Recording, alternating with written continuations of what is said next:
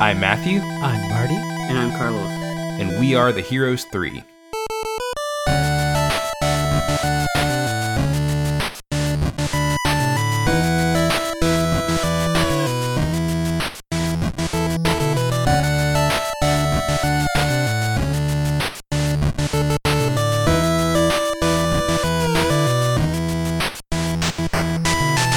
Welcome to Heroes 3, the bi-weekly podcast where three friends explore the best, worst, and everything in between in the world of Asian cinema.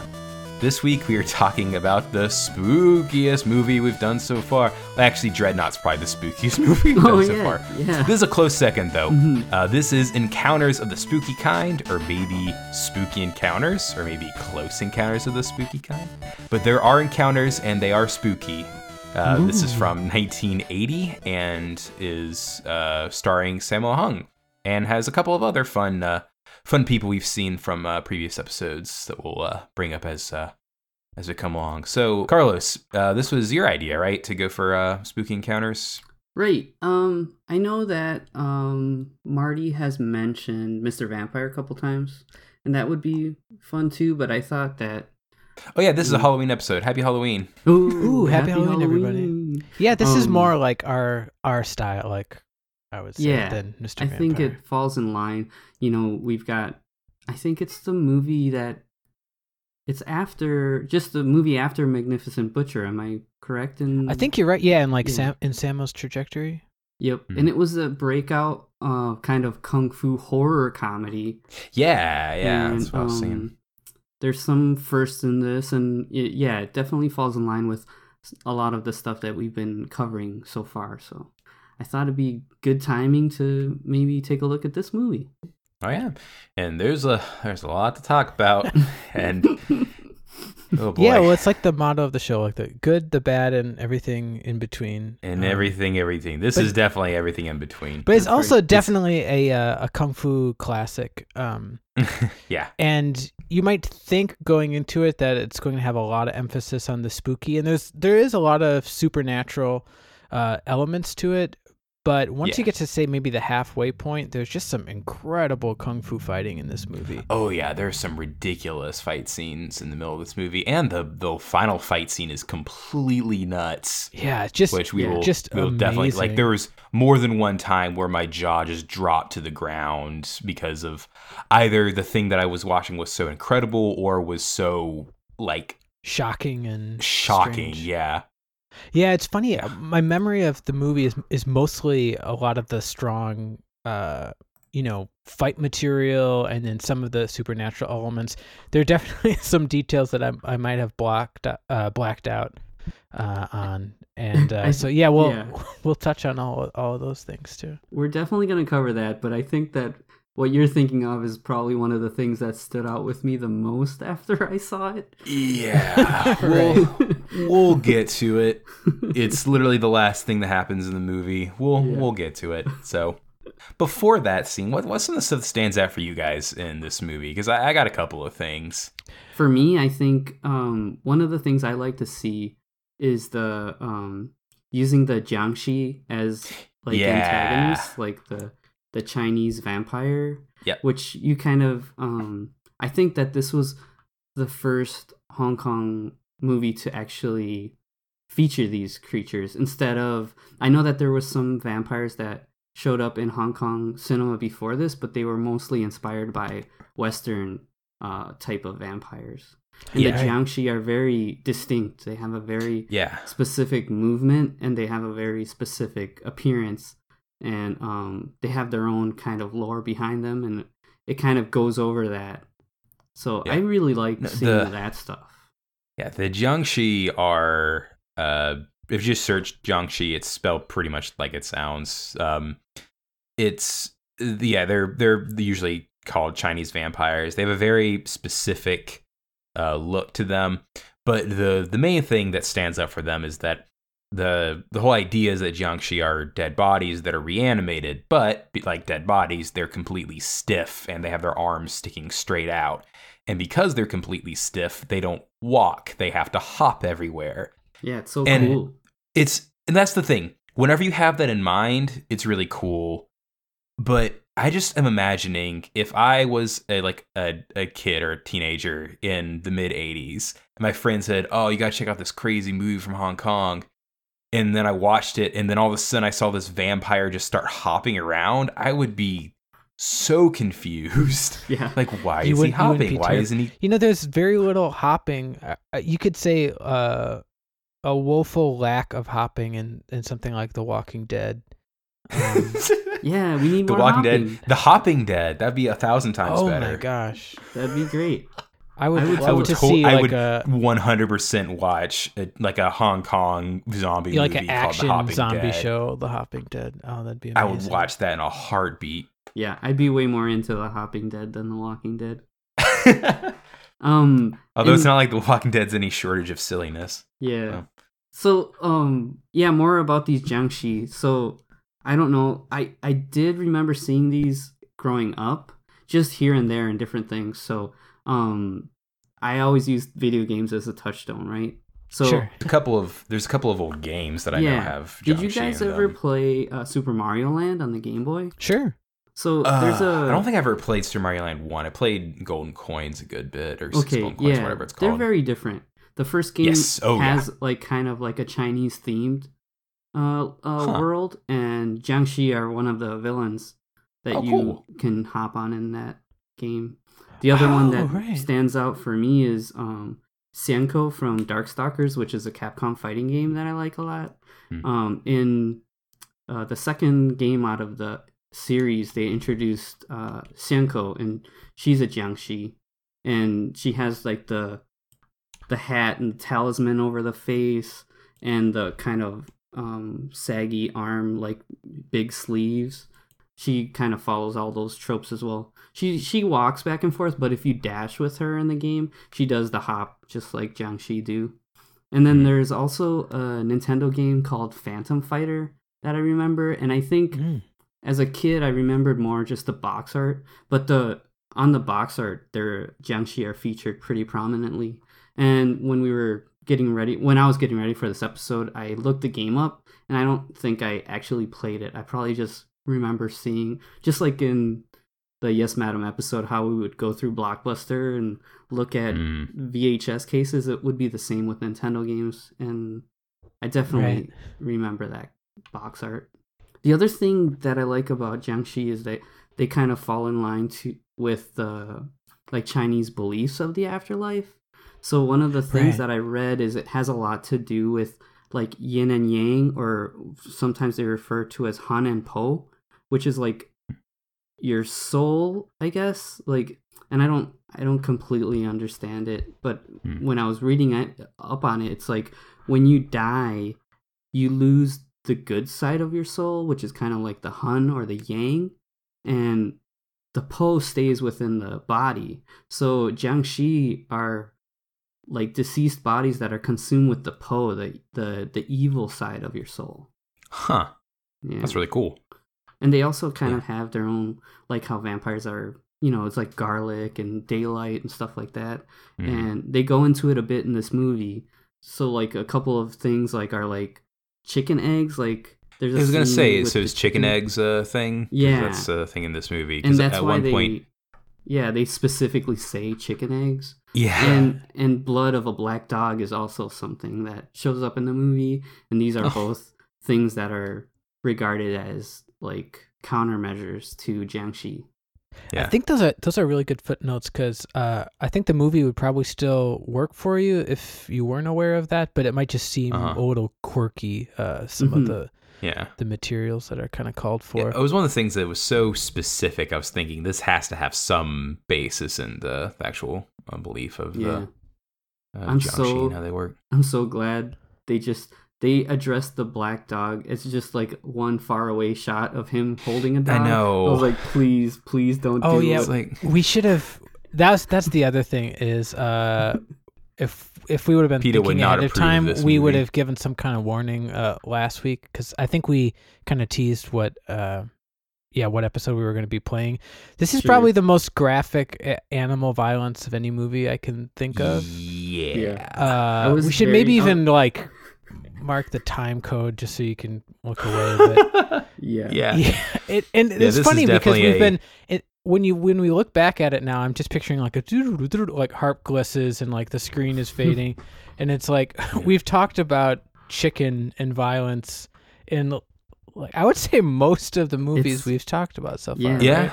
It's a series. No, I guess it's just a common thing, and so it's I Chinese guess culture. in some ways we're leading up to this. Yeah. But yeah. It's, So hopefully this is the apex of that. Yeah, maybe, but I wouldn't hold your breath. So the movie itself, like I don't know, it's one of the things. The story itself doesn't matter that much. It just kind of it leads you from one cool action set piece to another. Right. It does really kind of hang together though from beginning to end, and we've kind of talked about in the past how not every Hong Kong movie from this period can really say that. It does take some twists and turns, like sort of in the middle of the movie. It becomes like a wrongfully accused on the run kind of situation. Yeah, that's a cool little which feels like a little bit of a turn, but it's all connected to the characters that we've been introduced to thus far. But yeah, what do you think of the opening, Matthew? Because I know that it just kind of kicks right. It's kind of I don't know. It's kind of weird. The opening is like these two jars that presumably have like a undead or spirit or something inside of them. Yeah, they're like talking to each other. Yeah. Yeah. But that's the thing. When I think of an urn, I think of ashes, but you very clearly see a bone, like a hand sticking out of it, like it looks like a Halloween decoration or something. Spooky skeleton. It's a spooky skeleton sticking out of the jar. Yeah, and they're kind of teasing each other. Or we hear the sort of reverby voices of these like two spirits. I did like that. I did like how they established the two spooky urns, but then they kind of have this comedic like duo thing going on for a little bit. Yeah, it's kind of the whole spirit of the movie, like encapsulated in in a few seconds, which is it's like, oh, it's going to be scary, but it's also going to be funny. Yep. And there's going to be like I was actually impressed with the level of practical effects in the movie. Yeah, there's some pretty good effects in there. There's some kind of cheesy like camera trick effects, but there's some really cool stuff in it too. Yeah, and there's even like one or two like composited like blue screen. That's it's pretty what I meant. Pretty rare for Hong Kong at this time. Right, the getting sucked into the mirror. Yeah. Thing. Yeah, that was cool.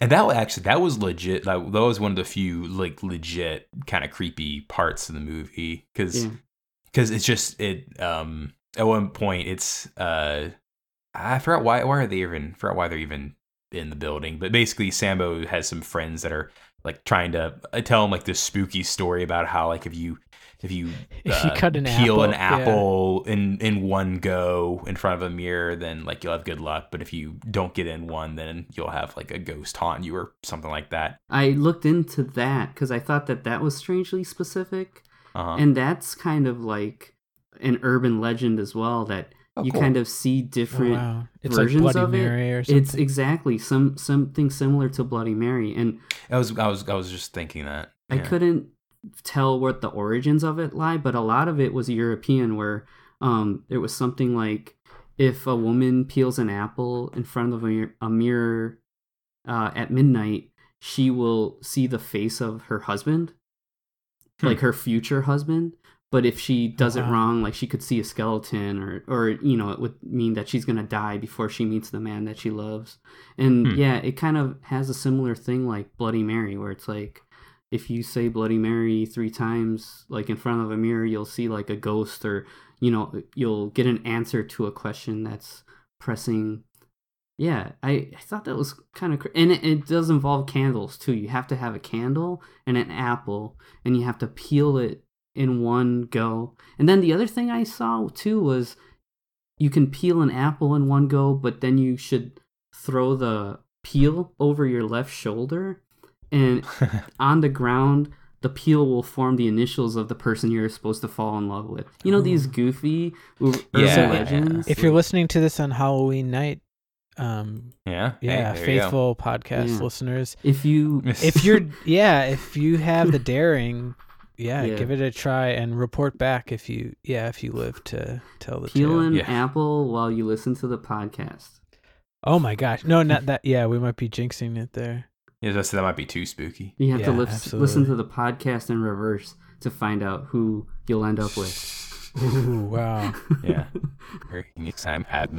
But the basic idea, basic story of the movie is that Sammo is he's a character.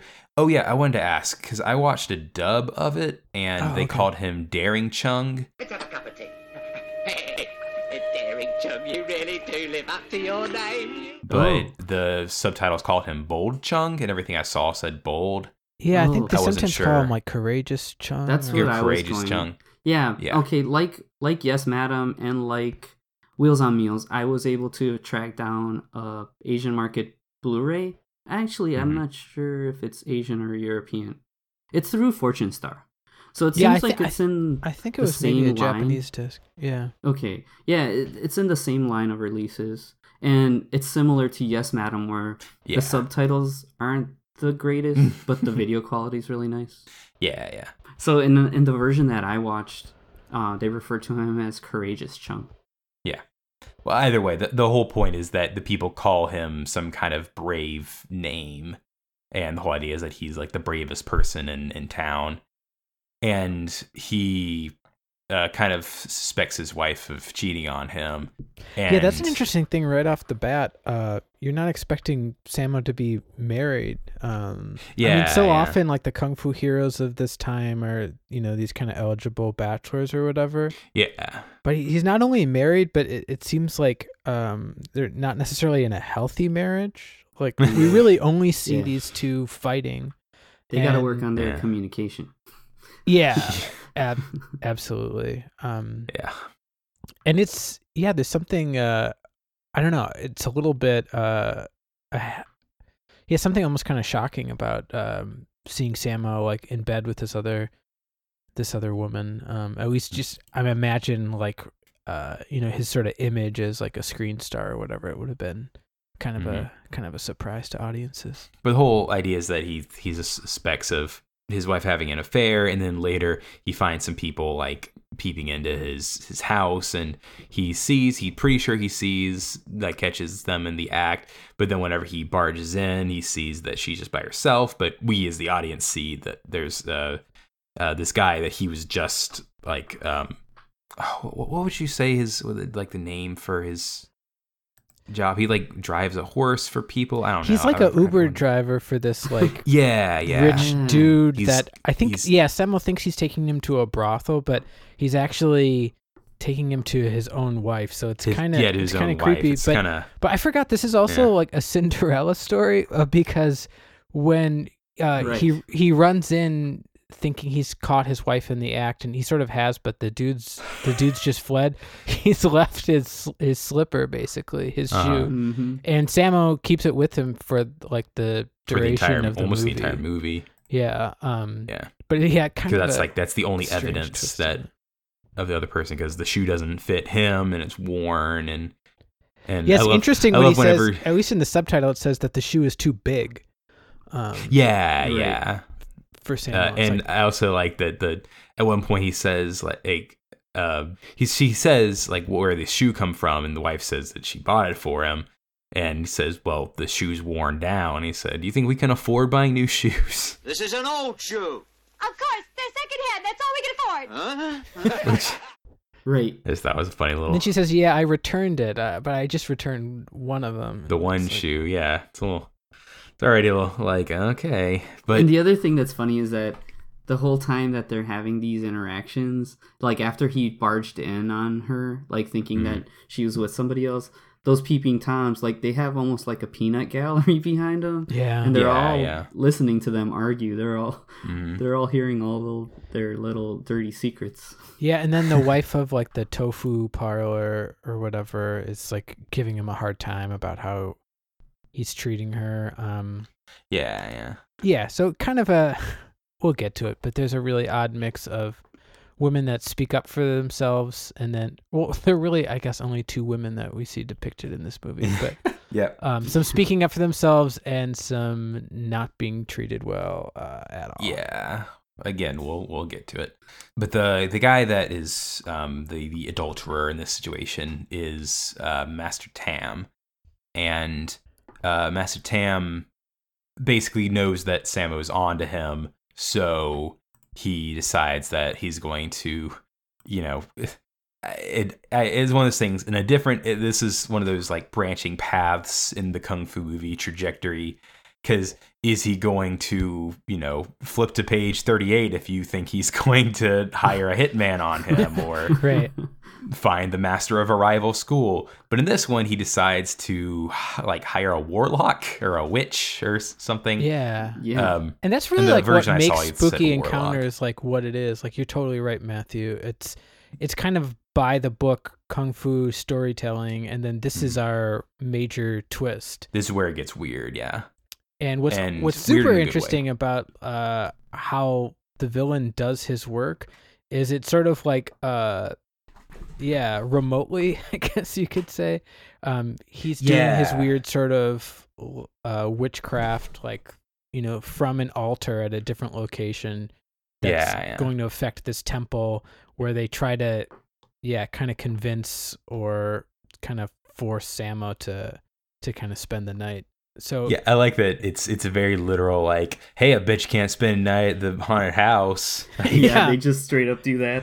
And he's just like, I'm bold Chung. I'm courageous Chung. I'm whatever. I'm the bravest man in the world. And that's how we get the cool scene with the Jiangshi.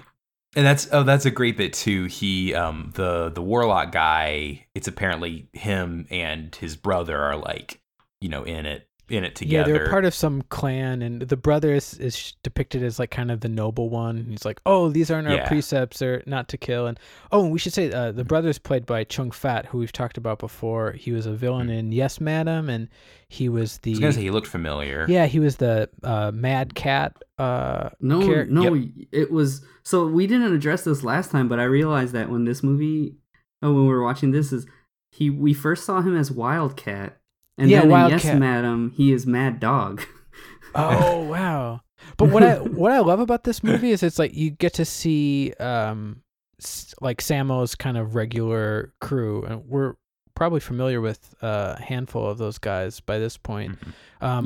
But we were kind of missing one major component of that, which would be Yun Bu, who's not in the film. I've read somewhere that some people think he's doubling in one little spot. He was about to say, I saw that he was the Jiangshi, that he's the guy under the makeup for the like hopping around. Yeah, that's what I had read too. So I don't, if that's true, that's awesome, because that's incredibly well performed. But I sort of feel like Chung Fat is like playing what maybe would have been the Yun Bu role, and I like that he has such a juicy part, and he's really amazing. Luckily he doesn't just sort of pop up to give some advice and then disappear from the movie. Yeah, he has a pretty prominent role. Yeah, to see him not as kind of like the interesting villain that has like his own gimmick. He's got a bigger role in this movie, and he's actually a good guy, a pretty good guy. He definitely ends up being the good guy. Or at least allied with the protagonist? Yeah, right. Were you guys familiar with the evil priest, I guess, at all? I think that was Peter Chan, right? Yeah, so I did a little homework on him. I didn't really recognize him from stuff, but there was the one thing that I thought was really interesting is he's done a lot of directorial work. Yeah, and he's a composer too. Yeah. So he also had a movie, a Western movie in America that he directed like in the 90s. It's called The Love Letter. DreamWorks Pictures presents Kate Capshaw, Tom Selleck, Ellen DeGeneres, and Tom Everett Scott. The Love Letter. And it stars like Ellen DeGeneres and... Oh my gosh, I had no idea. The couple things I wanted to bring up was that Kate Capshaw's in it, so we've got like an Indiana Jones Spielberg connection, and Marty, Jack Black's in it. Oh wow, crazy! So you get your Tenacious D connection again. I'll be There totally we go. honest. It took me a second to realize what the connection was. It's like, oh, I really like Jack Black, but I'm like, what do I? And I'm like, oh yeah, on this show, I'm supposed to have like a we gotta put ravenous you in that Tenacious box. D fandom. But actually, we saw Peter Chan briefly in Snake in the Eagle's Shadow. Remember the guy who poisons the tea? Oh, is that him? Yeah, I believe that's him. And then he gets kind of like one last little shot at the end. Sure. But he supposedly. Now I'm curious. I was watching the copy that you're talking about, Carlos, and it has this remastered soundtrack in surround. And to me, not only did it, I mean, it sounded really great, but it also didn't sound like legit to me, like how I remember the soundtrack sounding. I sort of feel like they took music from something else, or they added some other score or whatever. I was gonna ask, because the dub that I watched, whenever you flip between the dub and the sub, the music changed. Oh, interesting. So the dub had some really great like synth stuff going on. That was like, I always love synth stuff.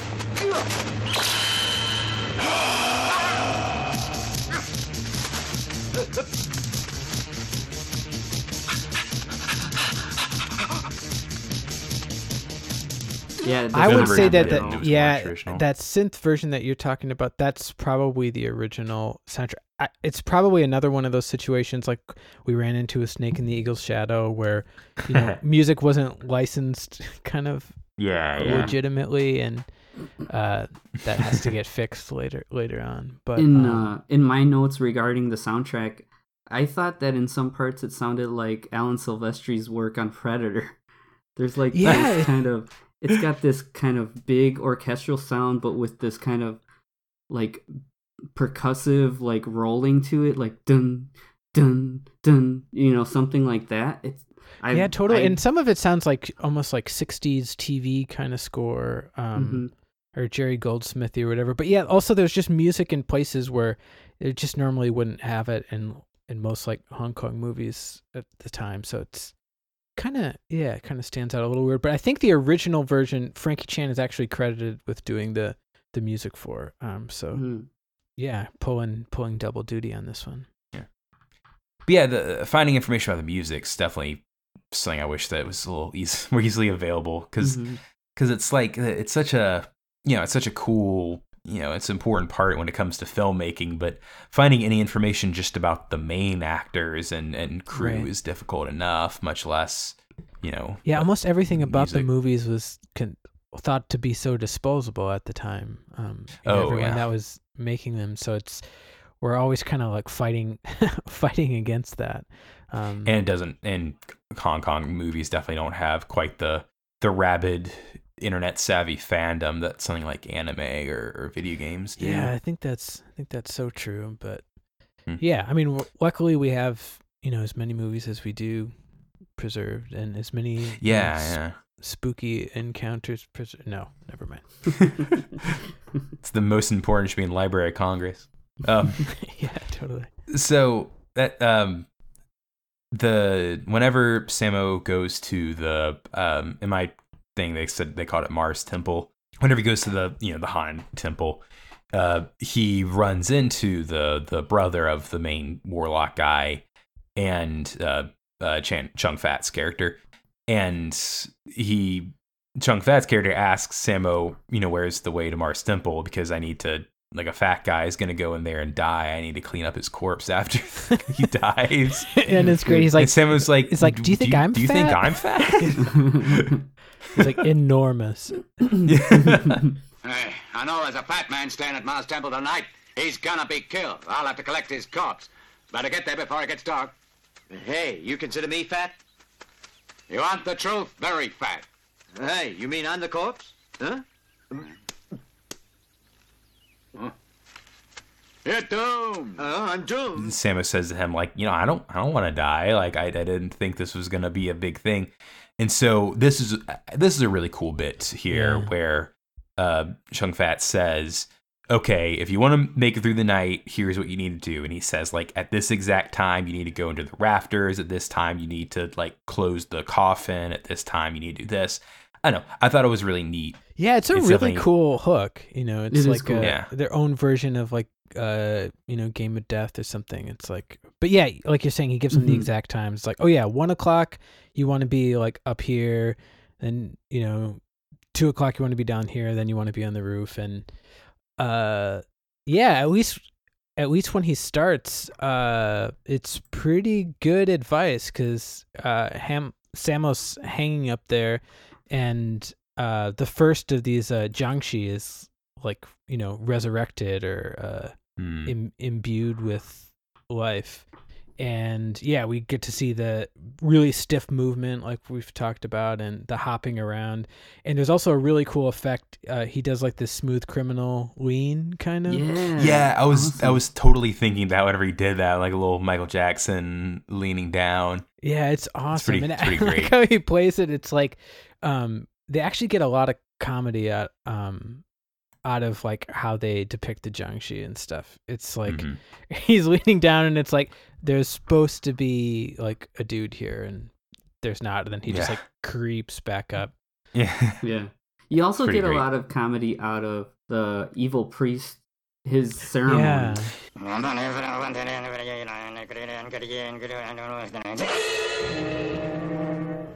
Yeah, like- I was gonna say I wasn't yeah, 100% his sure voice that if he I uses. I wasn't 100% sure if I was being insensitive whenever I was laughing at it. Well, Because I mean, he's just kind of this is a movie of mumbling. great sensitivity, Matthew. That's true. And That's true. you wanna meet it halfway.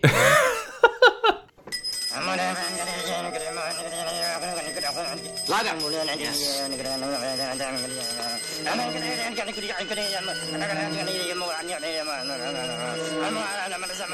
he's definitely going way over the top in his performance for that. That's scene. true Yeah. too. There's a great bit where like he's asking for water from his assistant, and his assistant starts to give him the water, and then takes a sip himself, and then says, "Okay, it's good," and then hands it to Yeah. him. Right. That's good. He has like these little like voodoo dolls and this whole altar set up. He has a big yin and yang like Taoist circle. There's a name for what that is, but the thing on his forehead. It's I don't know. It's a really cool thing, and definitely a cool foreshadowing for the final confrontation of the movie. Yeah, and it's like a lot of these elements. It helps make it so distinct. I mean, I think by and large, you could say most horror or kind of scary movies from the West, I mean, they might occasionally tap into religious elements, or definitely in something like The Exorcist or whatever. Yeah, I was gonna say. But a lot of it exists in this weird kind of gray area that's not really rooted in a particular religion or anything. And yeah, there's something effective how this, not that it's accurate at all, but that it at least sort of like hooks in, in some kind of like, stretchy way into Taoism here. It's it's kind of neat. But so he makes it through the night, and whenever it's great, he basically like comes out. He looks like all like shell shocked as he comes out of the temple. And then the same assistant finds him again and says, "Hey, I bet you can't do it again." And then he just kind of agrees to stay another night at the haunted temple. Yeah, it's like he catches him off guard, but it's like, really, dude? You're gonna just find that guy and be like, "No, dude, I'm not doing that." Oh, he's played by Wu Ma as well, the parking checker. Yeah, he's from great. Yes. Oh, Ma'am. really? And cool. The clock He's- in Wheels on Meals. And he's depicted in gray face, that's kind of insensitive. Oh, is it? No, I'm kidding. Okay. I don't know. It's always funny seeing the silly sidekick character that has like the glasses and the buck teeth, where it's like, if this was done by a Western movie, it would be insensitive, but this is a Chinese movie doing it, so I guess it's okay. Right. And yeah, we run into that all the time, where it's like any kind of deformity is supposed to signal to the audience that the person is bad in some way. So it's like, whether Like they have early like a in the movie, hump on there's the a guy back or a that mole. has- Yeah, this guy has a mole that, honest to God, looks like a Hershey's Kiss with like a piece of hair sticking out of it. There is especially because actually- it gets a close up, which is crazy. like when he's in his when they're trying to fake him out in the beginning, and he's got his makeup on with his long tongue and his fingernails and stuff, it almost looks like he put a little horn where his mole is on his face. Oh yeah, I didn't even notice that. Yeah. That's funny. But that's actually when we were talking about the guy that gets yanked into the mirror. That's the same guy. Yes. And that's cool. It's definitely one of those things where nowadays that's definitely a big advantage of computers is, you know, green screen stuff like that can definitely look a lot more convincing. But you couldn't beat that long tongue that he. Yeah, that's really cool. Going. Yeah. That's another characteristic of some of these like Chinese horror. I was trying to find any information about that, about like the long tongue and the big red fingernails. Yeah, the red nails with the purple skin. You'll see that a lot in like horror imagery from Asia. Yeah, I think we ran into the long tongue a little bit in Dreadnought, I think, at the end. Yeah. Again, I kind of think, like, I enjoy this movie. I kind of think Dreadnought's a better, like, horror mix kind of movie. Just because, like, I don't know, I kind of like the whole, like, stalker thing. And, like, there's, like, the supernatural is a little more, like, subtle, where it's, like, are these ghosts or is it just or not? And then it's like, yeah, okay, that's pretty much a ghost. Mm-hmm. Yeah, I see what you mean. I agree too. I think that I definitely like Dreadnought more, but there's still a lot of cool stuff in this movie too. Oh yeah, and I think in like the chronology, I'm pretty sure Dreadnought is developed after Spooky Encounters, and it's a few years later. So yeah, this movie does have to kind of like put a flag in the ground and like make a really big claim of totally trying something new. So the spookiness is kind of over it, I guess you could say. So now we've got Chung that's gonna end up staying in the place again. Yeah. So this time he's preparing. Yeah, he goes back to Chung Fat's character and he gives him a whole other set of rules. Yeah. Based on, I guess, a different scenario. So he's got to find like 50 chicken eggs and the blood of a dog, right? Black dog or something like that. And right. And we see he ends up getting kind of shortchanged on the eggs. Yeah. He goes to the guy selling eggs. And he says, "I need 50 eggs, and they need to all be chicken eggs." And he said, "I'll come pick them up in a minute." And he walks away, and the guy is like counting out the eggs, but he only has 40 chicken eggs. So he sees the duck eggs next to it, and he's like, he won't know. And then he picks up the duck eggs, put it in there, and then kind of shuffles them around because the chicken eggs are like a little darker. Yeah, for sure that's gonna be what really does him in that situation. And the way they play it out is great. Where he's lying on like the lid of the coffin, and then it's like our villain is like kind of embodying the corpse, and the like lid lifts up. Sammo cracks some eggs, and I love what happens is it's like we cut back to the altar, and the villain is like bodily like thrown from. Yeah, there's an actual physical response from his counter attack. Yeah, that was a really cool thing where it'll show Sammo in the temple doing the stuff, and then whenever he does something, then it cuts back to the warlock at his altar, however far away, reacting in some way to what Sammo's doing. Like in the first encounter, Sam at one point closes the lid for the coffin, and the Jiangshi bangs his head against it. And then when we see the warlock, he has like a bruise on his forehead, which is like, that's a cool little touch. Yeah, it's awesome. I don't know, there's some neat stuff. So I love that the first few eggs like actually work. So we get to see like how the process happens, and then it's not long before like the duck eggs get in the mix, and then then we really get our first. I would call this the first real fight of the movie. Yeah, I gotcha. And I think this is the scene that some people say is maybe Yuen Biao. Is that what you? That's what I found, is that it was Yuen Biao, because the thing I saw just says Yuen Biao vampire, and I didn't know if it means this vampire or there's another vampire that briefly appears later in the movie. Or it's one of these conspiracy Alex Jones kind of things where. people think that because he still looks good, Yunbu, and he's like, maybe he's ageless. Maybe Yunbu is maybe this is the deep state telling us this. Yunbu exactly. is the vampire. Oh man. Yeah, man. I wish. Don't click that link. No. Yeah. But the choreography in this fight is amazing. Mm-hmm. It's so cool. Just the stiff arm movements, the kind of marching forward there's and nothing back. like it. There's no roundhouse kicks. There's no, everything is like a baby just, and they actually use like the strings to assist in his movement. So he'll do like a dive where his body's completely straight, and he'll just like do that Smooth Criminal again, but to attack. Okay. Yeah, towards the ground. Or he'll like just pop up from the ground, like straight up. It's really cool. Mm. I wish there was more of this. Like, it's a great fight is great. Yeah, he does lots of like all of his moves are like super duper stiff, and like he actually does bend his arms, but every time it's like the whole fight has a very like a very clear rhythm to it. It's like people move, pose. Yeah, it's like this kind of like southern moves. fist thing, and Sammo's just so great. And Sammo is so acrobatic.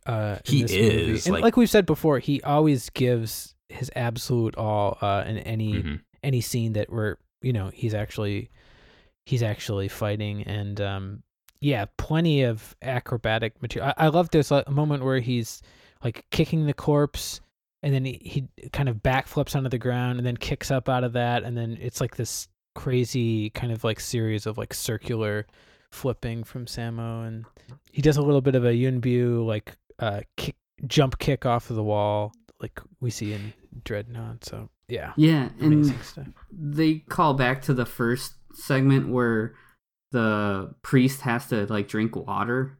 And it's almost like when he drinks the water this time, it's like you hit the pause button because the Jiangshi isn't taking any commands. Yeah, that's right. And he's just kind of standing still. So and Sammo's just wailing on Chung's Jiangshi, like smashing stuff on him, like, and he's not reacting to it. That's really cool too. And there's a great little bit of physical comedy where Sammo thinks like, oh, okay, and he turns around and like stretches out, and as he arches his back, the Jiangshi like attacks right where he was, and he keeps like doing stretches and dodging the attacks. It's very kind of Jackie Chan-ish with the physical comedy. And then he finally ends up tossing the dog blood on the Jiangshi, and that just blows the that's priest such a cool all the way back shot. into the and he smashes courtyard. the roof of the temple. Yeah, the courtyard. Yeah, the temple courtyard. Oh man, and it's then such a cool. And then we cut to that, and he's completely like bedridden. That's right. He has like all. He has like all his legs all spinning, bandages. He's like a Wile E. Coyote kind of. Like, it really is. Thing. Yeah. And so it's like I would say this is then when the movie kind of takes a pretty big turn. I mean, maybe not necessarily tone, but like in genre, I think you could say. Sure. Because we've kind of established that, like, oh, okay, the hook of this movie is, you're going to be trapped alone in like a scary haunted temple, and you kind of need to know the steps to survive.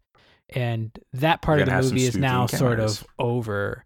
And we go back to kind of Sammo's home life, and he's back with this CD Master Tam. And this is, when things get a little bit crazy, and Sammo's basically framed for murder. He sees the same, those same two guys in the street that are kind of like leering in a peephole, like kind of peeping Tomming on his wife. And so he says, okay, this time I'm going to bust down the door. Although he did that last time, so I don't know what's too different. And then when he gets in there, tables, chairs, everything's turned upside down, and he lands face down, and his literally gets down, blood on his hands. Palms into this blood, and it's that really vibrant red, almost like Shaw Brothers color blood. And then he kind of gets it everywhere, and just when things like couldn't look any worse, the inspector shows up, and that's actually Lam Ching Ying, who we encountered in Magnificent Butcher, and we've mentioned before Mr. Vampire. That's that's the guy. And he's also, at least in this period, definitely part of Sammo's crew. And I love the way he depicts this character. We've seen a few inspectors now in some of the movies we've watched, and he's one of my favorite, I think.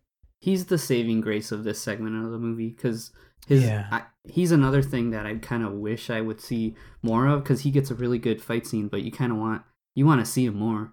It's like you said, like his presence really is awesome. Like they do this funny thing too with the inspector and Chung, where he's looking for an alibi. And then right. This is another weird don't really explain what happened, but like everyone just turns on him basically. His only saving grace is kind of a vendor that they show earlier on in the movie, but right now he had a stroke or something. Like he just had a stroke like 2 minutes ago is how they present it. And he like can barely like move, and like his neck's all craned over, and he can't talk. So they're saying like, just say if he's guilty or not. Yeah, so they do this thing where he's writing or is he innocent or not down, and it's he's like, just write yes or no. So he's in the process of writing yes, but they pull the sheet of paper away before he can complete the character. It's a total like Dolores Umbridge move, if I may. Then it says no. You can see him finish the character on another sheet of paper. Yeah. So I looked it up, and I tried really hard to find the character that he used. And the character for no that he uses is Mao, or I guess Mao, I think is, you do it up inflection.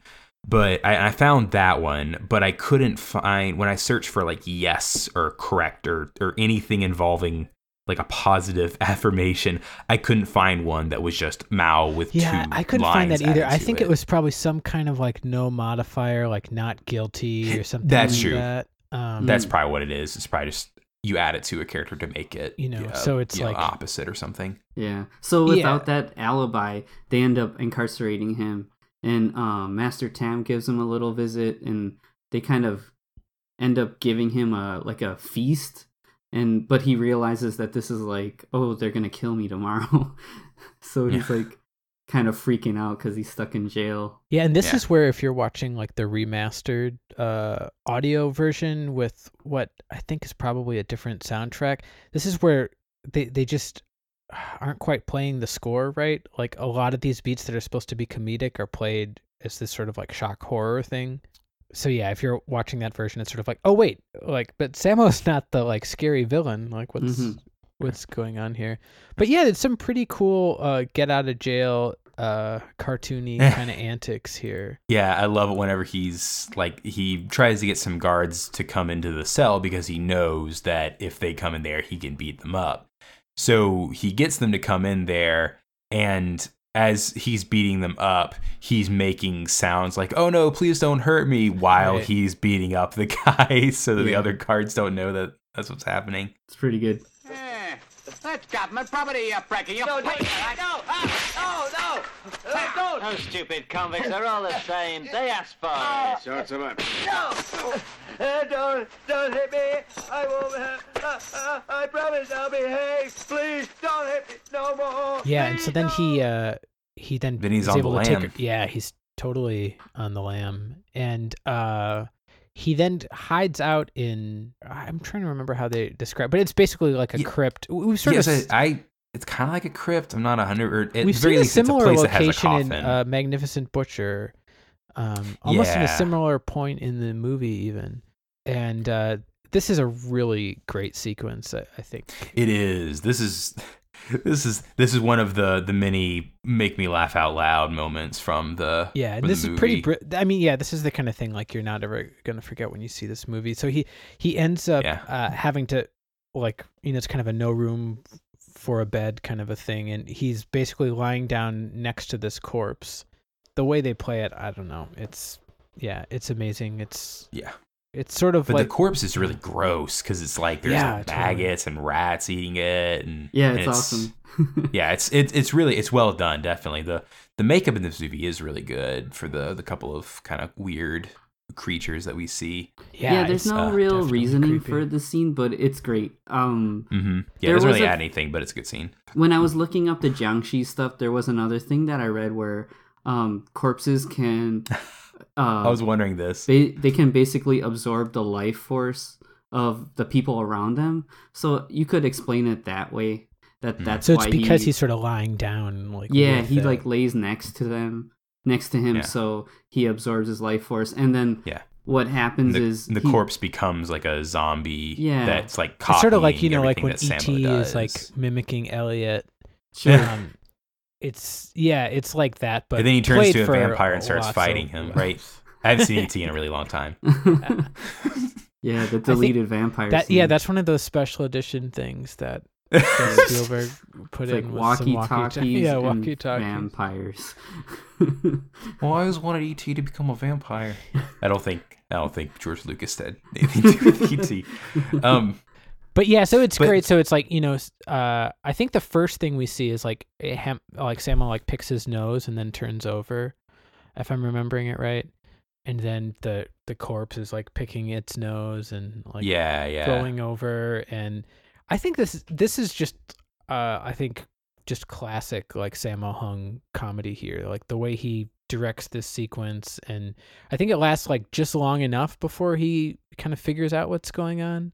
Mhm. Yeah, because it gets to the point where he actually sees him next to him, and then he kind of covers his face, but then the corpse covers its face, and then he kind of realizes that it's mimicking him, so he tries to trick it by like hitting Yeah, it's a himself. very Looney Tunes moment there. Yeah, and he like grabs a brick or something, but then the corpse grabs the brick and hits him instead. And he's like, "Oh, Right. you outsmarted me."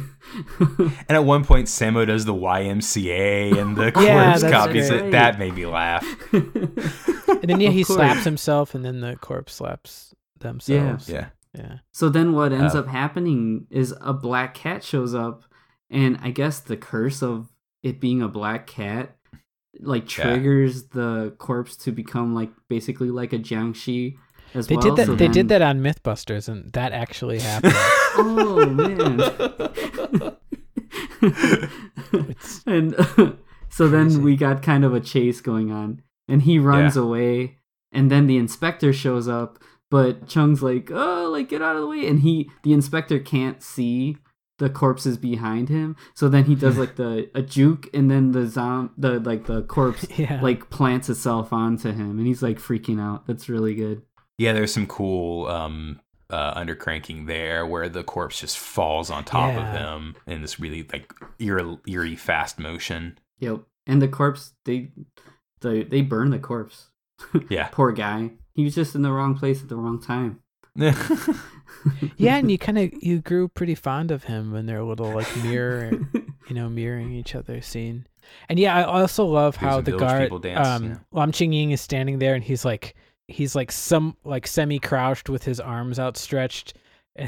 But his guards like don't get the idea. He's like, swords. Like, you're supposed to put swords in my hand. I don't know. I love that little moment. And also that we don't really get to see Lam Ching-ying like fighting yet. And this movie really like pulls the slingshot back and has like a lot of fun kind of waiting to like unleash the fights. Yeah. Yeah, I felt that. Because we get a little scene again where there's like, you were saying, these coffins, and Choi, the good priest, he's kind of hanging out by the coffins, and the inspector's looking for Chung, and they come in, and there's this kind of goofy thing where it's like, you got to open up the coffins to find him because he's in one of the coffins. So they're too scared to open the coffins. And then the inspector's like, fine, I'll do it. And he picks the right coffin, but even he's too scared to do it. So he opens the coffin up and he sticks his head in, but his eyes are closed, but his subordinates don't see his face.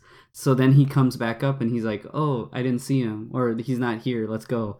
And Choi, the good priest, is like, whoa, what just happened? But then they go to like it would be interesting to find a single kung fu movie that doesn't have a scene in a tea house, because I'm pretty sure every single one that's like in this, pre pre-modern setting has at least one scene in a tea house. It might be though, like watching like a Western that doesn't have any kind of saloon. Like you might even feel disappointed if it's not there. But yeah, I mean, like we've talked about before, we see a lot of the same sets in these films. Mm-hmm. Shaw Brothers rents out some of their studio space at the time, and then I think Golden Harvest has a couple stages, I think, at this time. It definitely looks very similar to the intro scene from Dreadnought, the flashback. With this sort of like more like bamboo shutters and stuff. Yeah, I wouldn't be surprised if it was at least part of it was from the same set, if it wasn't the exact same one. Yep. And the tea house at the beginning of the movie is definitely like the location in Magnificent Butcher when when he fights the Beggar So character. Yep. Yeah. So we've got Chin Hoi, and he's got his own little portable portable altar set up, and he sees that they're at the for the Warlock on the go. Yep. And so he sets up his little thing, and what he does this kind of voodoo doll stuff where he's stabbing the needle into a doll and it's affecting Chung. So he realizes that his right hand becomes limp. Right. There's this great acting by Sammo Hung where he's trying to eat his bowl of rice, but his other hand is smacking it out of its way.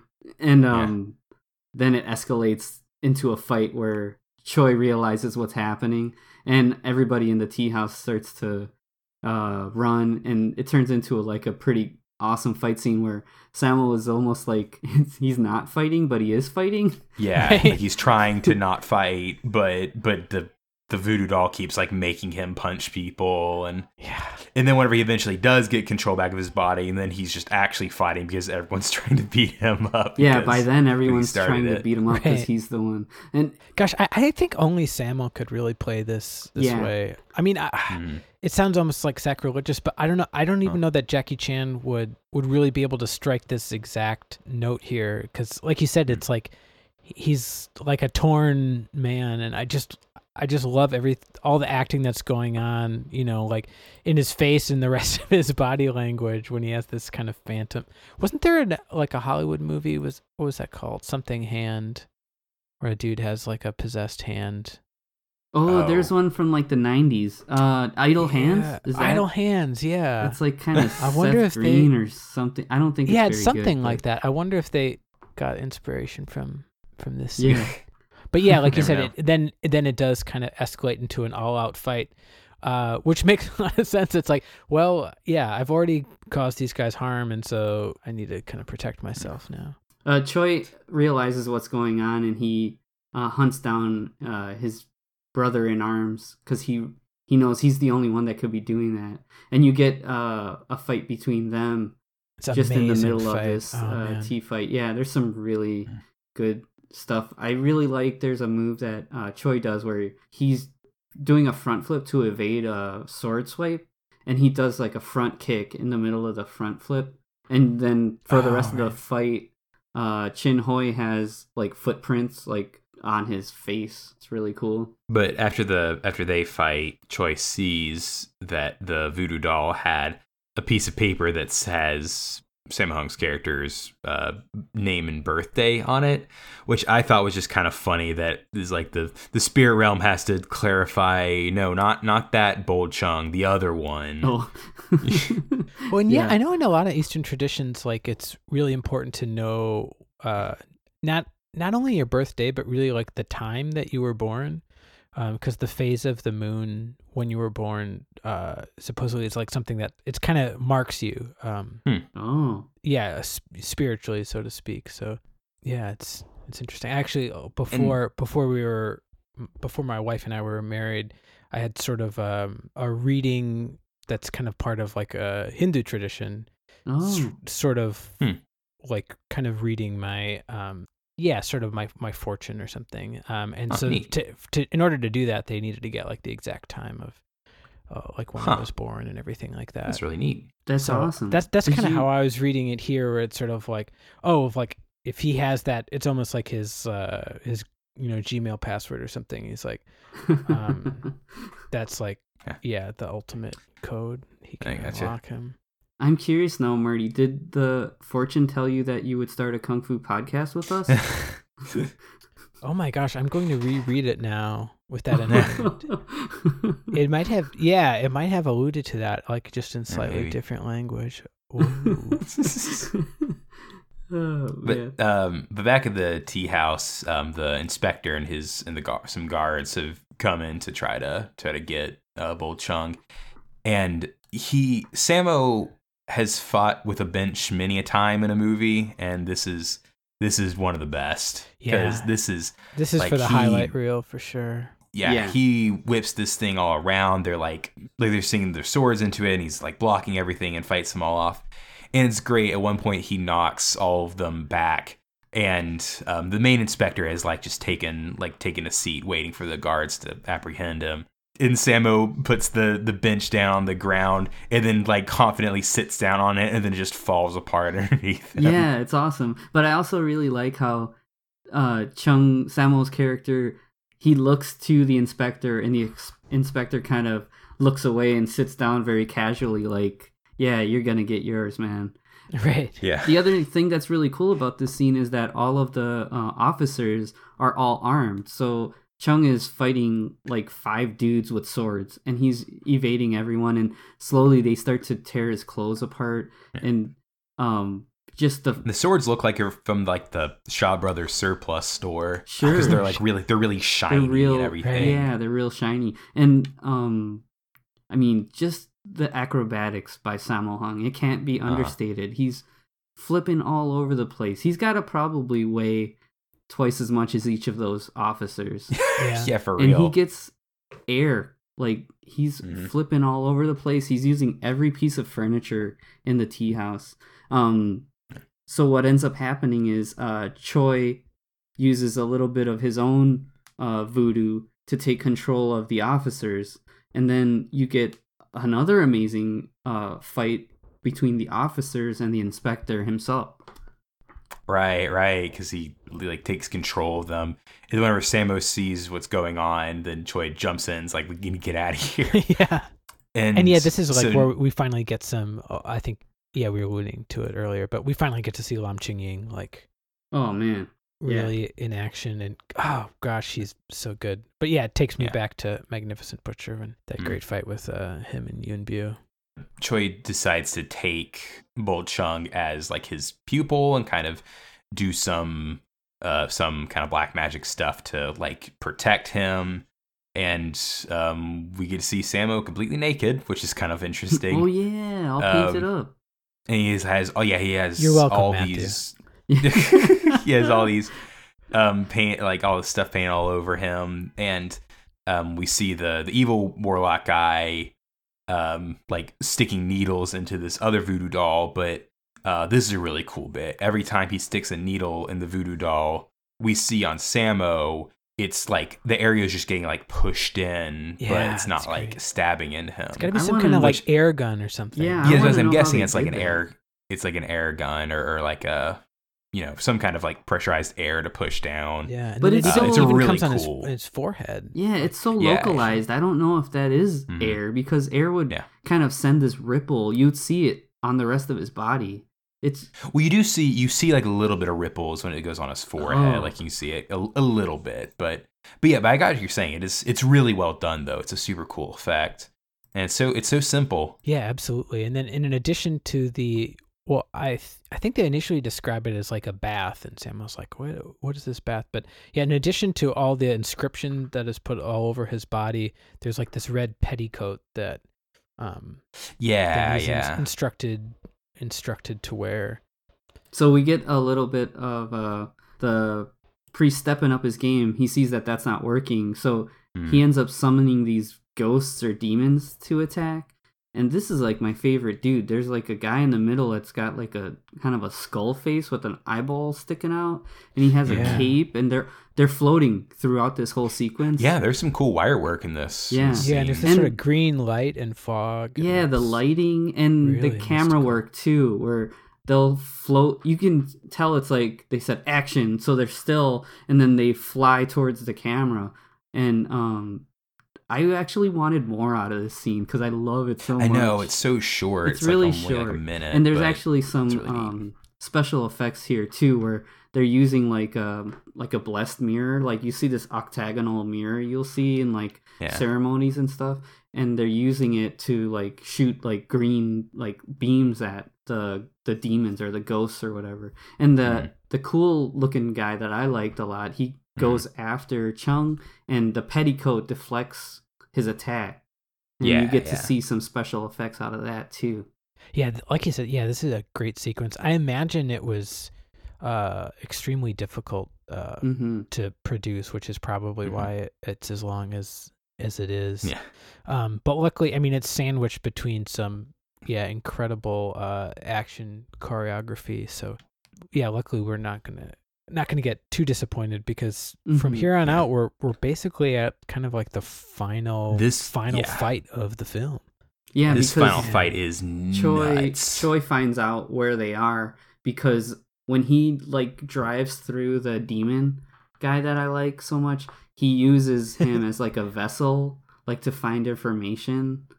And he gets that like he like throws his spirit or something into Chung, and Chung like tells him where they actually are. So now they're headed to Master Tam's place. And Chin Hoi says, "Oh, you have to build my altar for me." It's like, my master told me, like, whenever there's a battle between two priests, the one with the higher altar is the winner.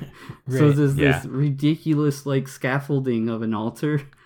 And Chung, and then whenever Choi comes in, he has like a box that just like extends his altar up in the air. Yes. So we just have these two altars just kind of floating and dangling up in the air. It's so crazy. Choi has this is kind of again with the sad animal bit. He has like these two chickens that are just hanging from the front of his altar. Oh man. And then at one point, whenever they very first start fighting, Bad Warlock guy shoots like a magic blast, and Choi like deflects it, and one of the chickens explodes. There's like a super tight shot of a chicken exploding. It's nuts. What the hell? We didn't actually address. You gotta wonder what they're thinking. Is it's like, well, if we've gone this far, there's no retribution or whatever. Oh, man. I mean it's weird. It's honestly though, this movie, you could almost say it gives you some kind of perspective when we talk about potential animal cruelty in Hollywood. It's first of all usually a really big deal, and there's some kind of investigation. It's like, oh, was it this? And compared to what we see here, we're talking about much subtler forms of abuse. This is actual murder of animals. They straight up. Yeah, you straight up see earlier in the movie, you straight up see them cut the head off of a chicken and pour its blood over like a bowl of something on the altar. It's rough. It's crazy. And the thing you've always whenever heard, I saw it, I was like, chicken's head is cut off, that their body still moves. It'll keep moving. If you've seen this movie, now you can pretty much talk as though you've seen it firsthand. So because whenever I saw the chicken, I was like, they're not gonna cut that chicken's head off, right? And then they totally do. I'm like, oh my god, that's a real chicken. It's just so graphic, because it would feel totally appropriate to cut away. So I don't know, there's something really just kind of explicit and shocking about it, and it's almost worse. But again, having seen it, like knowing that it's coming, it's Oh boy, I gotcha. But yeah, poor they have the two witch guys kind of have like a magic fight for a little bit, but then they kind of possess the Choi possesses Samo's guy, and what's the name of the evil warlock guy? I couldn't remember. Chin Hoi. Chin Hoi. And Chin Hoi possesses one of his cronies, and they basically put like animal spirits or something in them. And Samo's like a monkey, and I forgot what the other guy is. So we get some of those sound effects like we had in Magnificent Butcher. Yeah.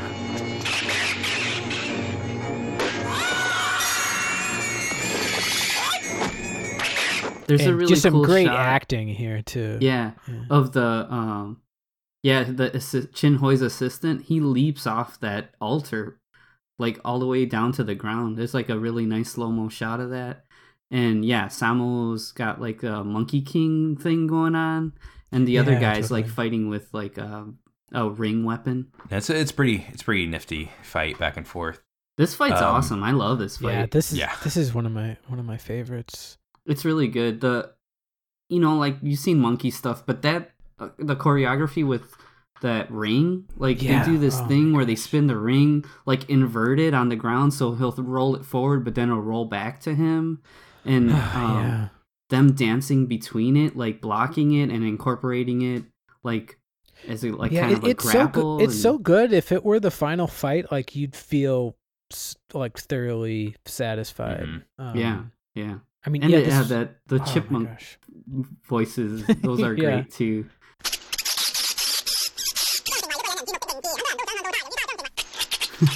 Yeah, I just out of curiosity, because I figured in the dub, I'm sure they just used the original sound for this, but I did slow it down. Oh. And it's in Cantonese, so like, I don't know what they're saying, but I did slow it down just out of curiosity if they, if it was anything that I would understand. But nope, I have no idea. I'll play a clip, and if anyone that'd be great. If anyone knows Cantonese, which would be amazing, and also send us an email because we would love to talk to you. But I'm curious, Micah, did it sound like they were whoever the voice actor was like articulating really clearly?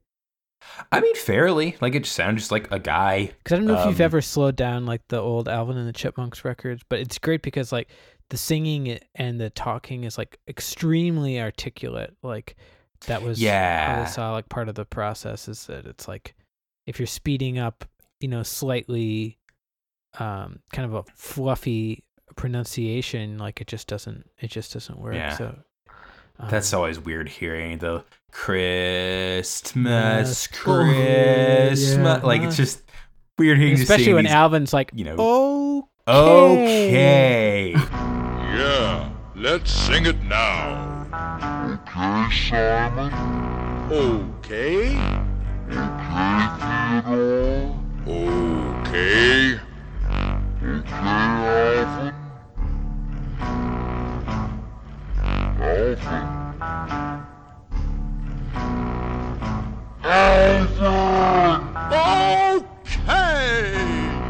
Yeah. Nice. That's right. Isn't that a Patton Oswalt bit where he says, it totally. It sounds like Satan himself is talking to these guys. Yeah, if you slow it down, because then when you get to Dave Seville, oh man. All right, well, let's get back to this fight. We're at Halloween, not Christmas. I keep forgetting. Yeah, sorry. The end of this fight between Samo and the other guy is pretty awesome because there's like this crazy huge slow-mo like super move kind of thing where Samo's doing a front flip and the other guy's doing a back flip, and Samo ends up like front kicking him in midair, and he does like, I don't know, 5 or 6 cartwheels towards the guy, and he does like a ground attack on him, but then it's gross because the other dude like has like this yellow puke that he pukes up because, I don't know, whatever, he's possessed, and that fight's over, but Chin Hoi still needs another vessel, so he actually uses Master Tam to fight. So Master Tam grabs a weapon, and we get another awesome fight. I don't know much about this actor, but he's very competent, and I'm sure there's like some doubling here, but there's a lot of full shots. Like right when he grabs the sword, like you can tell, like, oh, this guy knows what he's doing. Yeah, he's incredible with that sword. I think Chan Lung, I think is the actor, and never mind. Yeah, we talked about that's Chan Lung or Peter Chan Lung. Yeah, Peter Chan. Yeah. Sometimes. Oh no, he's the priest, but Master Tam is played by Huang Ha. Oh right. Yeah, I'm getting totally mixed up. And Huang Ha we've seen in I want to say it'll come back to me, but I think we've seen him in one of the movies we've talked about so far. But they have a great fight. There's so many really cool like this whole last scene's a good 10, almost 15 minutes. Yeah, it's a weapons-based fight. So Samuel's character Chung has a staff, and Master Tam has like a Chinese sword. And the other thing that's cool is that they're characterized in this, like they're possessed, but the way that they handle it in this fight is they just both have like these blank expressions the whole time. And Samuel kind of has this creepy like little kid thing going on. Yeah, it's a little He's like disturbing. mocking him, but it makes it look even more creepy because he has that petticoat on. So he looks like a huge like baby. Yeah, it's really weird. It's an awesome fight too, though. Mm-hmm. After Sammo deals with him, then Chen Hui shoots like this big fire blast towards Choi, and then Choi like opens up his shirt and like takes the fire in his chest. And then Sammo like cuts out the legs for Chen Hui's altar, and then Choi sends another fire blast towards him, and it's just it's cool. Like magic fight goes on for a little bit. Yeah, it was weird. It's kind of almost foreshadows the ending of Iron Monkey a little bit, because we're up at quite a height with this fire going around. Yeah, I like that. I could see this kind of having left a lasting impression, by the time that movie was produced. But Gotcha. Yeah, it wouldn't be. I don't think it would be like a Sammo Hung kung fu comedy without some scorch burn mark. That it's weird to say that, but it is almost a staple. Because Chen Hui catches his robes catch on fire, and he falls down and is all burned and does the whole kung fu look up for a second, then fall over dead. That's crazy too, though, because there's the dude, whoever the stuntman is, he's on fire. He's at the top of that altar, and then he falls down to the bottom. No, nothing quite like a guy on fire falling over in a movie. Yeah, hard to beat it. And then have we arrived, fellas? We've arrived. So earlier, Carlos, you were talking about the yin and yang, and the good spiritual energy and the bad spiritual energy. And if we would have wanted to say bring the podcast to a close after today, we really can't, because all the goodwill that we earned in our badass heroine segment is is maybe kind of negated here. All the progress that we made over the past 4 movies gets completely thrown out the window in this next little bit. Yeah, I really, I suggested this movie, and after, I had seen it already, and after thinking about things, I was like, oh crap, wait, what did I do? Because this freeze frame is, we saw it's not only what happens, but that it's that it happens on the freeze frame too. It's like a Madam force had multiplier.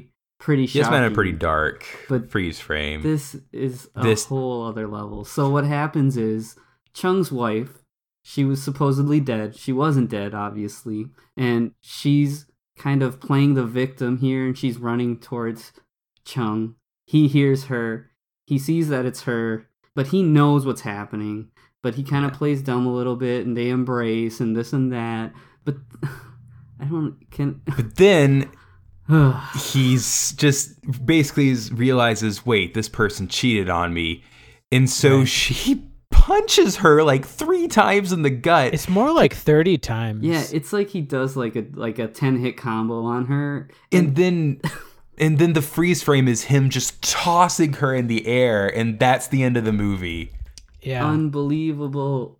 It's insane.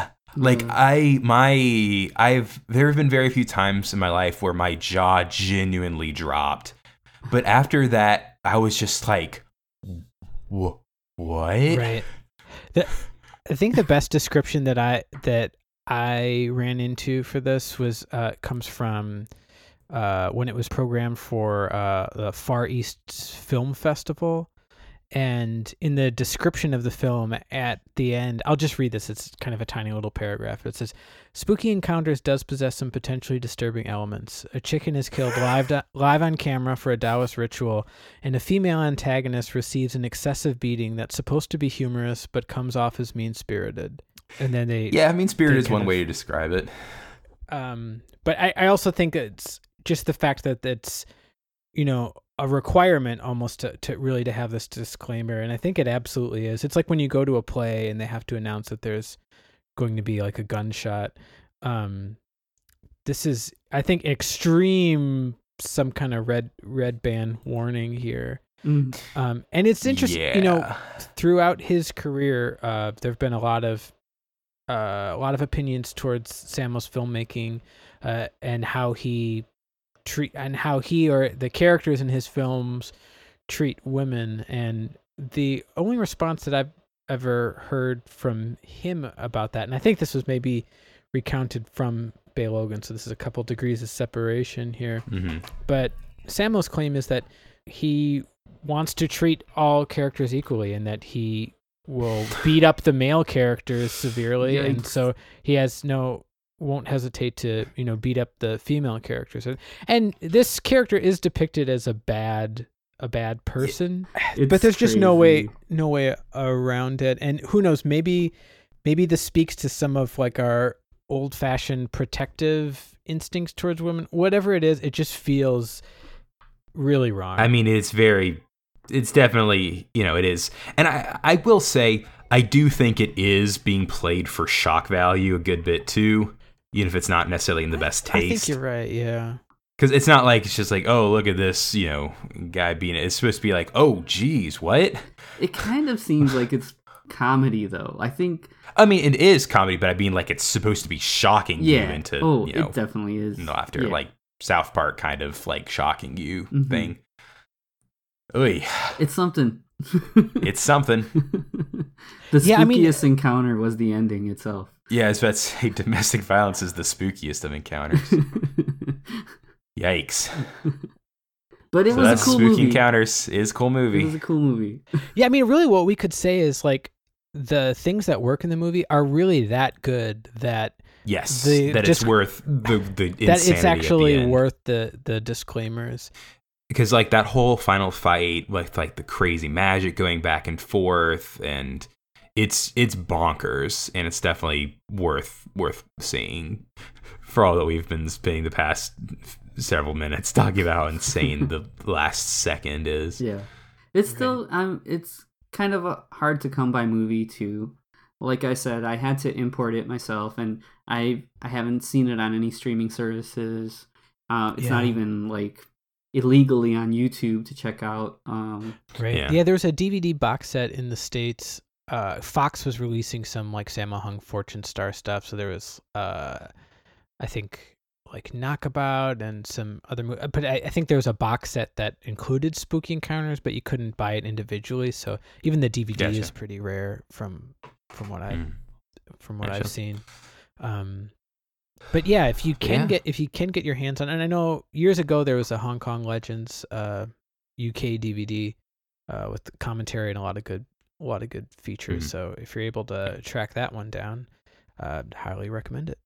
All right, well, that's going to do it for today. So if you guys can check out our Facebook page, we're Heroes 3 Podcast on there. You can also follow us on Twitter at Heroes 3 Podcast. Thank you so much to everyone who's coming here from the Kung Fu Cinema subreddit. You guys can check that out if you're not already subbed over there. And this was kind of a fun, weird episode for Halloween. So next week we're going to be jumping into our next little arc. So Marty, what is our training for next week? Yeah, so we've kind of gone back and forth trying to settle on the best way to progress. And you probably guessed that we're going to jump, back and forth in time quite a bit. So our next focus is going to be on a person, on a really significant Kung Fu star, and we're going to talk about Mr. Jet Li. Yeah. Oh yeah. And we mentioned in our Crouching Tiger episode that there's a whole period of filmmaking that we basically just skipped over, like Li Mubai, like skipping over that pond, going to the. That was horrible. I'm sorry, guys. I like the mysterious era known as the 1990s. Yeah. So, and I think we'll do a little bit of bouncing around, but I think it might be best to kick things off with a movie that really changed all the rules in Hong Kong filmmaking, and that's Once Upon a Time in China, the first film in what became kind of an ongoing series. And this is directed by Choi Hark, who we ran into as an actor in Yes, Madam. Stars Jet Li, features a great song in the soundtrack sung by Jackie Chan. Yeah. And it's a whole new generation of Kung Fu filmmaking, and it's incredible.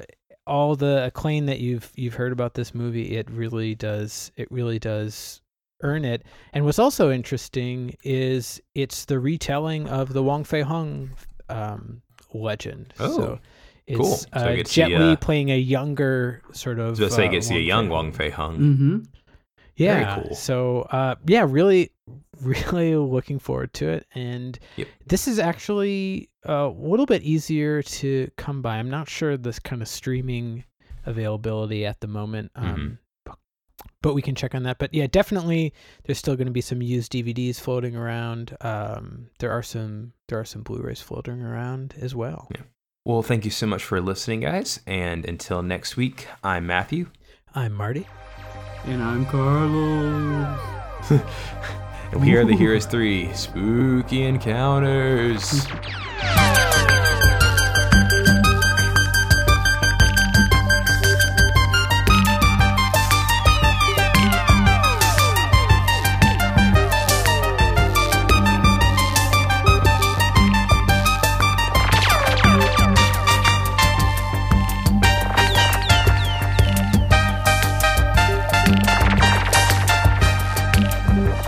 Heroes 3 is part of the Mercado Brothers Podcast Network.